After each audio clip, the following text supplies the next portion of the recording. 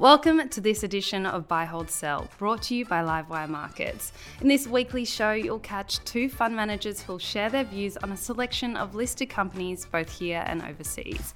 Hit the subscribe button on your podcast player to be notified of new episodes each week. And don't forget that all the views expressed are general in nature and you should seek your own advice before making any decisions of your own. That's all from me. Sit back, relax, and enjoy the latest edition of Buy, Hold, Sell.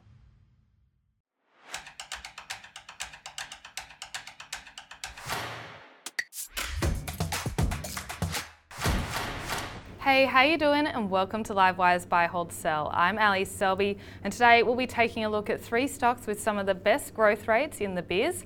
Plus, our guests will also be naming two stocks that could be facing some headwinds from here. To do that, we're joined by Adrian Esquero from Elvest and Nick Sladen from LSN Capital. Okay, first up we have lithium darling Pilbara Minerals, which is forecast to grow its earnings per share by 48% per annum over the next 2 years. Adrian, let's start with you. Is it a buy, hold or sell? Pilbara is a hold for us. We're not big investors in the commodity space, but having said that, there is a lot to like about the business. It's a low-cost producer, has a long mine life, operates in a Tier 1 jurisdiction, and it's also sitting on a pretty handy $3 billion cash pile. That said, we tend to look at commodity businesses when the market is overly pessimistic on the underlying commodity. You're more likely to get a larger margin of safety in what is inherently a more volatile sector. So whilst it's getting close, there are some nice attributes about the business. For us, it's a hold at this stage. Even despite lithium stocks being quite volatile this year, the stock is up 39%. Nick, over to you. Is it a buy, hold or sell? It's a buy from our perspective. We think it's the best way to play lithium on the ASX. It's, as Adrian said, it's a Tier 1 location. Its free cash flow yields greater than 15%. It's a low-cost producer. There's a structural deficit coming in the lithium supply-demand market, so it's a buy from our perspective. Okay, next up we have Hello World Travel. This stock has had an exceptional 2023. The share price is already up 125%.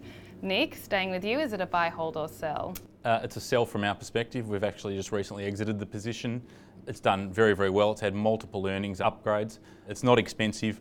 We're just a bit cautious on the outlook for the consumer and think at the margin that might weigh on their earnings. Their last upgrade, the stock actually didn't go up, so we're comfortable selling it at this point in the cycle. Okay, its earnings per share is expected to grow at a compound rate of 30% per annum over the next 2 years.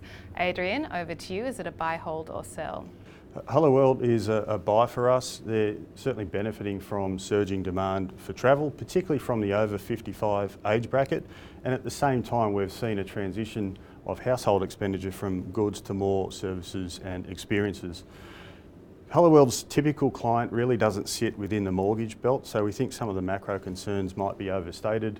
And then looking ahead, you see a business that's exiting COVID that is a better business. EBITDA margins are forecast to be greater than 30%. There's a strong net cash balance sheet. And on our numbers, it's trading on an EV to EBITDA of about 5 times for FY25. We do think that earnings growth sustains for a little while yet, and so it's a buy for us. Okay, last up today, we have wealth management platform Hub24. Its share price is up around 16% since the beginning of the year. Adrian, last one for you. Is it a buy, hold or sell? Hub is also a buy for us. It's quickly becoming the platform of choice for advisors. It is rapidly taking market share from legacy incumbents. They've just delivered a wonderful result. One of the highlights was operating leverage. We think that sustains as a theme for Hub for quite a few years to come. And that's for a business that's already generated 58% compound earnings growth over the past 5 years. So it's done an exceptional job. We acknowledge that it's trading on an elevated multiple, but in this instance we think it's justified because the compound rate of earnings growth that's forecast is quite attractive, so it's a buy for us. Hub's EPS growth is forecast to grow at 28% per annum over the next 2 years. Over to you, Nick. Is it a buy, hold or sell? It's a buy also from our perspective for all the reasons that Adrian alluded to. We think Hub is a really high return on invested capital business, that makes it extremely attractive because it obviously can self-fund its growth and development, which it's done over many years. It can then return capital to shareholders in the form of dividends and share buybacks. So it's a buy from us, and we think it's got a terrific outlook for the next 12 to 18 months. Okay, I'm really excited for this. We asked our guests to bring along a stock that they think could be facing headwinds over the year ahead. Nick, what stock is in your burn book? We're a seller of Steadfast. We think the business has had a tremendous run over multiple years, but ultimately insurance and insurance broking is a cycle, and we think that cycle will turn at some point. They're on 22 times earnings. We think that valuation is probably broadly full for that business and the upside opportunity that exists. The CEO and founder, Robert Kelly's done a great job building that business and growing it. He's probably closer to the end, and we see succession as a risk going forward. So we are probably comfortable to exit that and allocate our capital elsewhere, where we see more upside. Okay, over to you, Adrian. What stock do you have in the doghouse? Our sell today is Temple & Webster. It's an online-only retailer of furniture and homewares. They operate a drop-ship model, which is both low margin and quite competitive. For this reason, management's investing aggressively to build brand value with a focus on top-line growth, and as a result, we don't see material profits being delivered in the years to come.